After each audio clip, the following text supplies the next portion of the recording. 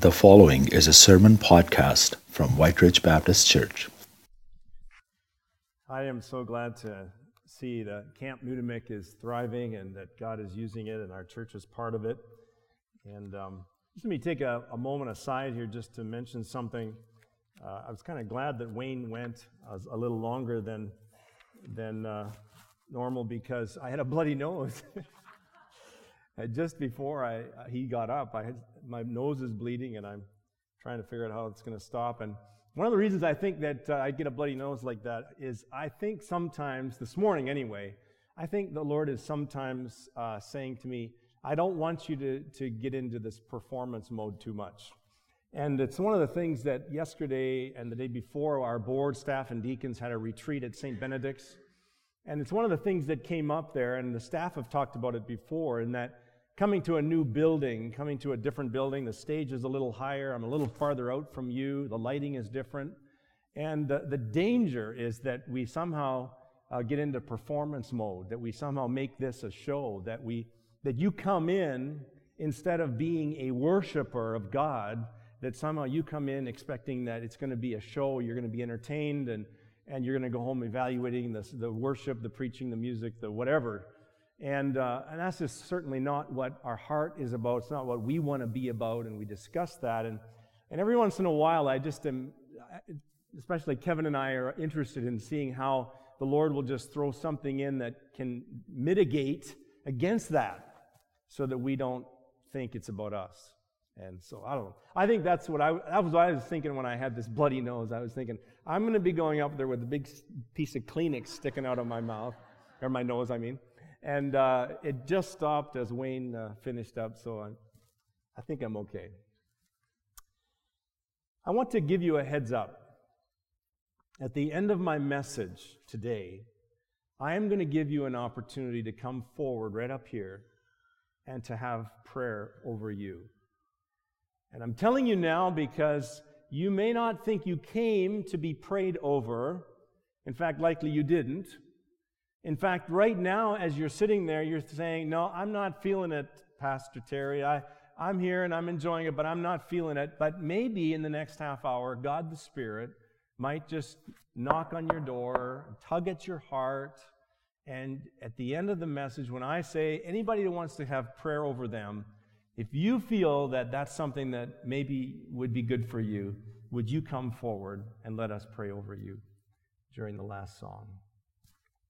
Last week, I shared with you on the fact that on December the 18th, 1865, Abraham Lincoln signed the 13th Amendment to the Constitution of the United States of America, which essentially declared that all enslaved men and women were set free. They were no longer slaves. They were free men and women in the United States of America. And yet, on December 19th, the very next day, I shared with you that most of the slaves that had been set free the day before by the 13th Amendment went back to work just like they had the days before that. And I gave you 3 reasons why I think that happened. One of them is because they had not heard of the declaration that set them free from being slaves. Another is that they'd heard about it, but they could not believe it was true, and so they went back to slavery the next day.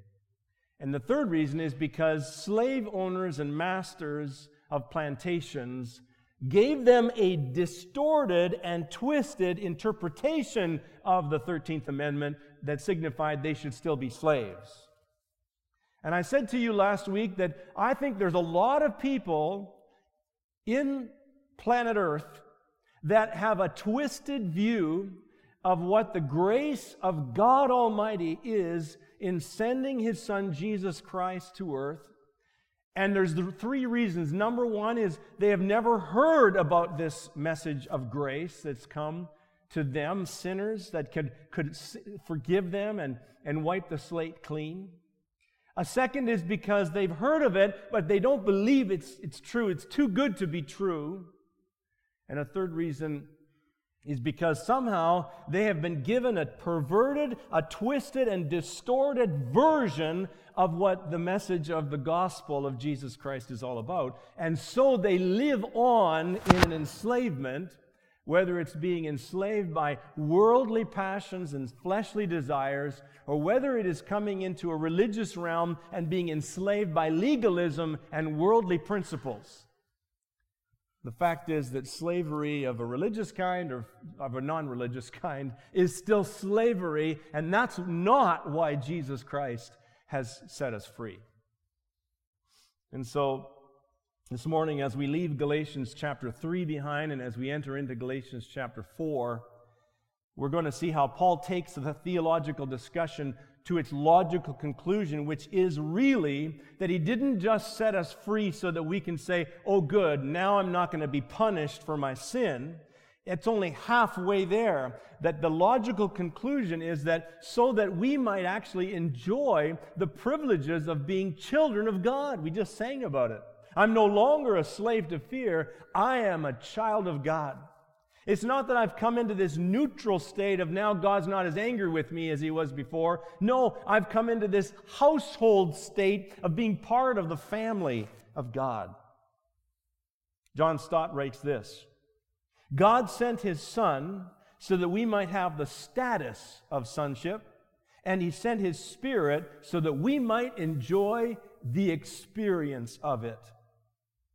This comes through the affectionate, confidential intimacy of our access to God in prayer, in which we find ourselves assuming the attitude not of slaves, but of sons and daughters.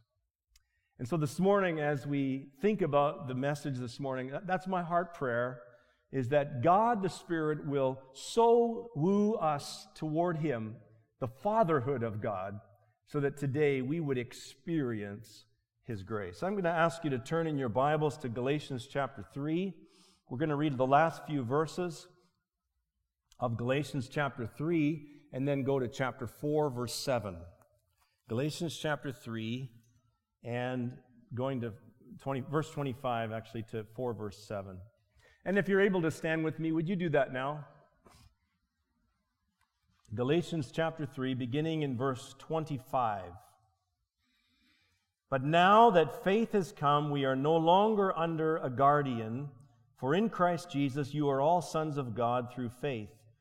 For as many of you as were baptized into Christ have put on Christ. There is neither Jew nor Greek, slave nor free, neither male nor female, for you are all one in Christ Jesus. And if you are Christ, then you are Abraham's offspring, heirs according to the promise. I mean that the heir, as long as he is a child, is no different from a slave, though he is the owner of everything, but he is under guardians and managers until the date set by his father. In the same way, we also, when we were children, were enslaved to the elementary principles of the world. But when the fullness of time had come, God sent forth his Son, born of woman, born under the law, to redeem those who were born under the law, so that we might receive adoption as sons. And because you are sons, God sent his Spirit of his Son into our hearts, crying, Abba, Father. And so you are no longer a slave, but a son. And if a son, then an heir through God. May God bless his word. You may be seated. Paul has led us through 2,000 years of Old Testament history, from the time of Abraham to Moses to the time of Jesus Christ and the coming of the Holy Spirit. If you think about it this way, we are living as long since the time of Christ as Christ was living since the time of Abraham, almost, okay? We are living almost as long from the time of Christ as Christ was living from the time of Abraham. And so this fulfillment of the promise of Abraham in the time of Jesus was a huge fulfillment of the coming of age, of the gospel promise, of the seed of Abraham that will inherit the promise. And so the biggest event between that Abraham event and the Christ event is Moses and the giving of the law, the book of the law of Moses. And Paul lands on the law, and he really spends a lot of time there. And we might wonder, well, so if we're saved by grace and we're not under law anymore, why is it that Paul spends so much time in the law? Which is a question that I'd like to address this morning. This morning, as we think about it, we're going to look at three things. Very simple outline in your insert in your bulletin. It's why did God send the law? Why did God send His Son? And why did God send His Spirit? Let's take a look at those three things together. J.I. Packer, who is, I think, probably one of the most influential theological writers and speakers of Canada in the 20th and 21st so far century. J.I. Packer has written this. He says, if you want to judge how well a person understands Christianity, now think about that. If you want to know if someone really gets it, really gets Christianity, you want to know if someone really gets the message of Jesus Christ, he says, find out how much they make of being God's child and having God as Father. That's it. Packer says that's it. That's the centerpiece. And that's where Paul has been driving towards in all of the theological language of chapters 2 and 3 in Galatians. Let's take a look at, first of all, why did God send the law? In chapter 3, verse 19, we read last week, 2 weeks ago, why was the law added? And he says it was added because of transgressions. In other words, God gave us the law to reveal to us why we needed a Savior. God gave us the law to reveal to us how far we fall short of the just demands of perfection that God requires, because He's a holy and perfect God. God showed us the law so that we would see that the enslavement of our desires and passions are actually contrary to what God designed for humans to live under. Verse 23, Paul says that the law is like a prison guard that has got us chained inside that prison wall. In verse 24, it says that the law is like a guardian, a person that's been put in charge of a young child to make sure that they get to school on time, to make sure they get back home on time, and it's this guardian. So the law is like that, and the purpose of the law, whether it's the prison guard or the prosecuting attorney or the judge of sin or the guardian of sinners, the purpose of the law is to show us our need for Christ and to take us to Christ. To take us to that place of realizing it can't be done by me, I must put my faith in someone else to do it, and that someone is Jesus Christ. And so the role of the law is to bring me to Christ. But for how long does the role of the law, is it in effect? For how long and to what end? And the law serves its purpose, of course, when someone comes to Christ and sees their need, they open their heart to faith, they realize they're not under condemnation anymore, that their guardianship of the law has served its purpose because it took them by the hand and it led them to faith in Christ. And now the guardian's no longer needed. Okay, I have the giver of the law. I have the fulfiller of the law. He's in my heart because of His Spirit. I'm a child of God now. I don't need the law because I have the law written on my heart, and I have the lawgiver living life with me, in me, as me. That's faith. And so the reason Paul makes so much of the law is because without the law, if it's not allowed to serve its purpose, then people will not see their true need. They will live on in this delusion that, well, I'm better than the next guy, so God must accept me. And they'll live in this idea that somehow we can be good enough for God, good enough for heaven, good enough to have forgiven sins. And we grow on in that delusion. The problem is not with the law. It's God's law, remember. The problem is not with the law. The problem is with the sinners who cannot live up to that standard. We were never expected to. We're sinners. And God gave us the law just to show us how far we fall short. And the law points out our sin. The law is indiscriminate. The law is unbiased. The law does not show favorites. The law just comes down like a blanket and declares everybody guilty. That's what the law does. And we run from it. Folks, we run from it. If you don't think you run from it, you haven't got enough self-awareness. You run. You run from being convicted, guilty. You run from being the one who fesses up to the consequences of your own bad decisions. You run from that. And none of us has to be taught how to run from that. None of us has to be taught how to run from being accountable for our own actions and thoughts and ways of influencing other people. None of us have to be taught that. We grow up learning that. I had an experience as a young boy, and looking back, I see how much God was teaching me at this stage. By the way, just for the hecklers in the crowd, that I shared a story 2 weeks ago, and I said, somebody thought I was like a teenager. I was about 30 when I shot that rabbit, okay, just for the record, because I was had some people saying that I might have said something like I was younger. Anyway, I was a boy when I shared this story now, of about 6, I think. About 6 years of age. My brother was about 8 years of age, and this is the 1960s now, folks, okay? Sorry, you younger folks that, whoa. And our dining room had these vinyl chairs. And as a 6-year-old, around the 6 years of age, I had a piece of paper and a pencil, and I was on my knees at a chair, and I was drawing. And all of a sudden, at one point, I noticed how it was kind of cool, how there was this funny popping sound when the pencil went through the paper.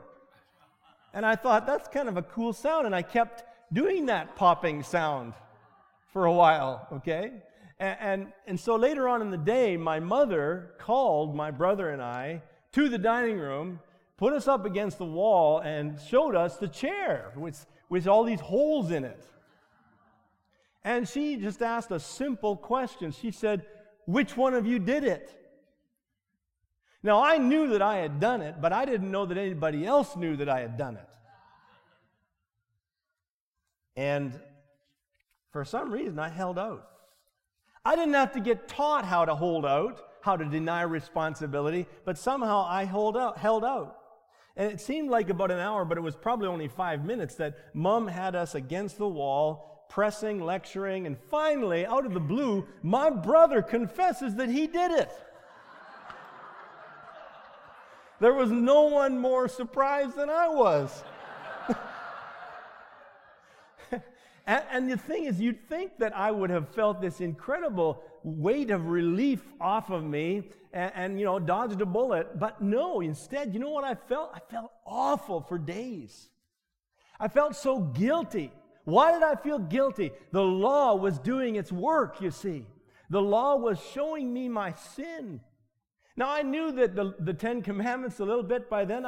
I knew that, whether I knew the Ten Commandments or not, I knew that you shouldn't lie to your mom. Thou shalt not lie. But even if I had not grown up in a Christian home and never had heard of the Ten Commandments, I would have known instinctively that I should not lie to my mom. Why? Because the Bible teaches us that the law is written on our hearts, that our conscience bears witness that it's right or it's wrong. Something's right or wrong. Children grow up and they have that responsibility, that conscience upon them. Every human being has that. And every child has a basic understanding, and the role of parents is to reinforce right and wrong in a consistently loving way. Because see, that little pumpkin, that little sweetie pie is a sinner. That little creature that is so cute that you just want to let him get away with all his misdemeanors. They're bent toward averting the law standing and landing on them. And the role is to bring them to see they can't be good enough. They need a Savior.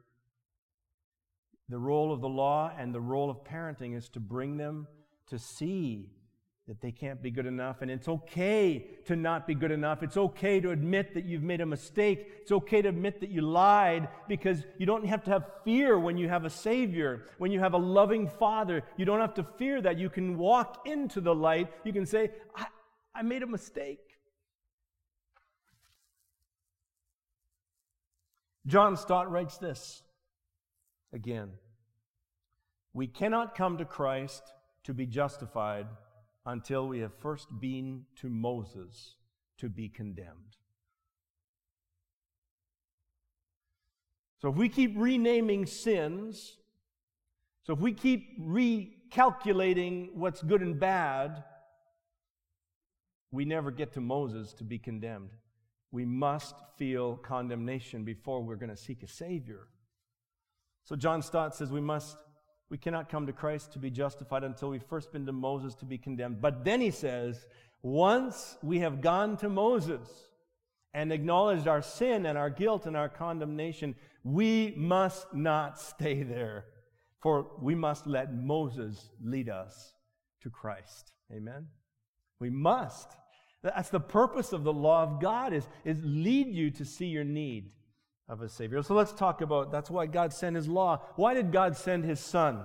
In chapter 4, Paul goes back in verse 1 to the guardian analogy, this metaphor of a child needing a guardian to make sure that he gets to where he's going to get school and so on. And in the metaphor, it explains that a child who is an heir is no better off than a slave. When you first read verse 1, you think, well, that's not true. I'd rather be a child than a slave. But what Paul's saying is that a child who has not come of age is no better than a slave, because he's under the management and the guardianship of adults that make all the decisions for them until they come of age. And that's why they're no different than a slave child in a home. Again, we're going back to first century culture here. And Paul is saying in verse 3, in the same way, we also, when we were children, we were enslaved by the elementary principles of the world. But when the fullness of time had come, God sent forth His Son. So now these elementary principles, what are they? In the Greek term of that phrase, it actually refers to the material, visible world that made up nature: fire, water, earth, air. But it became anything that was physically dependent on. And so it became this idea of anything that we could employ or use or do that would somehow be a principle we would lean on for our own goodness, for our own salvation, for our own merit with God. And Paul, of course, has been arguing all throughout Galatians, you can't be good enough for God. You need faith in the one who was, Jesus Himself. And so Paul is arguing, the gospel teaches us that there's no natural means, no physical solution. And he uses the same term in verse 8, which we'll look at in another week. Now that you know that you have come to know God, how can you turn back to the weak and worthless elementary principles of the world that you were once slaves to? So don't go back to the things that enslaved you. Go on in the freedom of Christ. In verse 4, he says, when the fullness of time had come. Well, what was the fullness of time? That was a kairos time, the right time. When the right time came, it says, God sent His Son. Now, what was the right time? Well, the right time was Pax Romana, right? The right time was when the Roman Empire had pretty much dominated the then known world, and through the Roman Empire, roads were built throughout the world. And the gospel, the missionaries, the apostles, they were able to travel on those roads without having a visa, getting into anywhere in Rome, because Rome was pretty much the whole world. And so when the fullness of time came, the fullness of time meant that it was the right time for this message of Jesus Christ, this freedom found in the grace of God, to be made known. The Roman world made it possible. So did the Greek world. A few centuries before the time of Christ, great man Alexander the Great came and he Hellenized. He made a Greek influence over the entire world. Almost the whole world spoke Greek at the time. And so now we have not only the means in communication through the Roman system, but we have the means in communication through the Greek language that everybody could hear the gospel. everybody could understand the message of Jesus. And then it says that God sent forth His Son. He's a divine being. God sent forth His Son, divine, fully divine, born of woman, fully human, born under law. Jesus was a Jewish man, grew up in a Jewish home, and went to a Jewish synagogue and got a Jewish education in the law, and He lived up to the entire requirements of the law perfectly. And so the role of Jesus, it says, why did He do so? Verse 4, 5 says to redeem those under the law. Jesus was sent to redeem, to buy, to purchase sinners with His own blood. Verse 12 of chapter 3, Christ redeemed us from the curse of the law by becoming a curse for us. Verse 24, Christ came that we might be justified through faith, declared free from slavery. Chapter 4, verse 5, God sent His Son to redeem us. Why? So that we might receive adoption as children, as sons. And so Christ secured for us the status of sonship. And chapter 3, verse 28, in doing so, He brought us all into one family with God as Father. And in that family, there's no distinction of race. There's neither Jew nor Greek. There's no distinction of rank. There's no slave or free, and there's no distinction of sex or gender, male and female. We're all children of God. He's the great leveler of all humanity. We all come as needing a Savior, Jesus Christ. And so the role of Jesus, the Son of God, is Redeemer and sacrifice for sin and substitute for sinners, and the one who is the guarantor of our adoption. So let's get into the third part. Why did God send His Spirit? In chapter 4, verses 6 and 7, He says, you are all sons. God has sent the Spirit of His Son into our hearts, crying, Abba, Father. And so you're no longer a slave, but you're a child of God. You're a son and an heir of God. Whereas the work of the Son of God was to guarantee the status of sonship, the work of the Holy Spirit is to guarantee the experience of sonship. And that's what I want to think about for a moment. The Holy Spirit, says in this scripture, leads us to call out to God as Abba, Father. It's an Aramaic word. It means daddy. Our grandson Finley calls his father Tori Papa. That's a great word for this word, Abba. It's the endearing word of a child to his or her father. And the Jewish people throughout the Old Testament did not call God Father. Jesus was the one who first made this idea of calling God Father so popular and invited anyone who came to know and believe in Him to also call God Father. And so this intimacy of a relationship and experience with God the Father. You can know that you're saved by grace through Jesus Christ, and you've done the deed, prayed the prayer, you've got Him in your heart, and you think, I know I'm a child of God. But you might not have the experience of intimacy with the Father. That's the Holy Spirit's role. Now, how is it that we grow to cultivate intimacy with God the Father? I think it takes a right mind, and I think it takes a right heart and experience. The board and the staff are reading a book by Steve Brown called Leading Me. And he talks in one chapter about a distorted view of God as Father. A distorted view of God. And it's interesting, we talked about it at our retreat this weekend, that the author viewed God as king. And not the kind of king that's lovingly inviting us into His presence, but the king to be feared. No intimacy, no closeness, just obey. That's the kind of king. A second vision he had of God as he thought about it was a loan shark, a spiritual loan shark. Don't mess with this one. He'll get his pound of flesh. You don't want to skip a payment with God.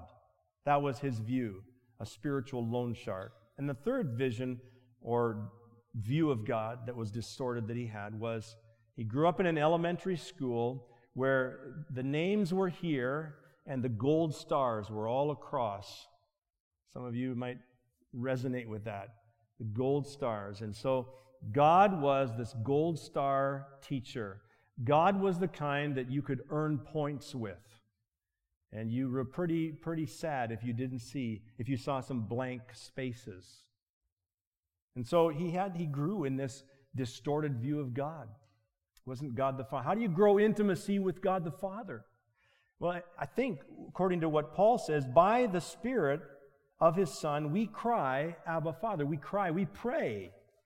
And if you're not much in prayer, though you might be a child of God, if you're not much in intimate communion and prayer with God, you will not feel much of an experience of sonship, though you are in status a son or daughter of God.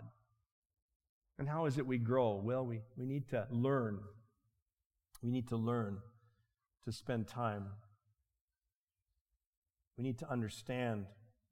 We need to stop imposing our view of what we think of ourselves, that God thinks the same way about us. Very rarely will God think about you the way you think about yourself. You need your mind renewed, because God is such a loving Father, and He is waiting for intimacy, closeness with you. Whereas sometimes you want to run away from Him, He's just wanting you to run to Him. And He's adopted you for that reason. I have never talked to parents who've adopted children that have said to me, we love our other children better. Never. Never. Every parent that I talk to that's adopted children love their children just like any other parent whose children are biological children. Everyone. And that's what God says. I'm adopting you into my family through my Son, Jesus Christ, and I'm going to give you all the rights and privileges that I gave my Son, Jesus. They're on you. That's the kind of relationship God the Father wants with you. But you don't take time for Him. You haven't cultivated intimacy. You cannot have intimacy with God without a prayer language in life, without a sense of longing for Him. I said prayer language. I did not mean some kind of a special utterance. I'm just talking about the kind of life with God that is intimate, that goes to Him first with all the problems and the things that are on your heart. I'm going to ask you just for a moment to take a few more minutes with me, and I'm going to ask all board, staff, and deacons to come forward right now. If you would just come forward, all board members if you're present, all staff members if you're present, and all deacons if you're present. Just come and line up on the line here and face the congregation. Would you do that? And as I invite them forward, I just invite them forward simply for the reason of you getting an eye on who they are. These are people that I would ask you to pray for. If you have questions about our church family, I would ask you to come and talk to these people. These are the people that I am so blessed. Wayne said he had the best job. I think I have the best job in Manitoba or Canada. I am so blessed to be able to work with these people. And yesterday and the day before, when we were on retreat together, we got into some of the things that I've been talking about how we see God. And we shared laughter and tears together on how it is that each of us are grappling to put aside the distorted views of God and to really draw near to the Lord and our God our Father, and how much He loves us. And the reason I ask you to just take a look at them is because I want you to know these people are pursuing that kind of relationship with God the Father.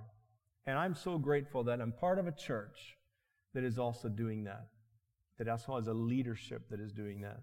So as the worship team comes right now, and I'm going to invite any of you that would like to have prayer, this group at the front is going to be sitting on the front chairs. And as we sing the song that is coming, I'm going to ask you, how do you act toward God? Do you act toward God more like a slave, or do you act toward God like a child, assured of the Father's love? Perhaps God has stirred your heart this morning, put His finger on something, and you're not crying out, Abba, Papa, Daddy to God. You're more kind of avoiding Him. I want you to come forward. Someone just pray over you. You don't even have to share big detail, nothing at all. just someone to sort of put their hand on you and say, I'm going to pray for you that the love of God the Father will be upon you and that you'll experience more intimacy with Him. Would you stand with us now? And I'll ask the board and deacons and staff to just go to the front row. And anybody that wants to come forward during this song, please come forward right now. Come forward and receive prayer that God's love would be upon you. Amen.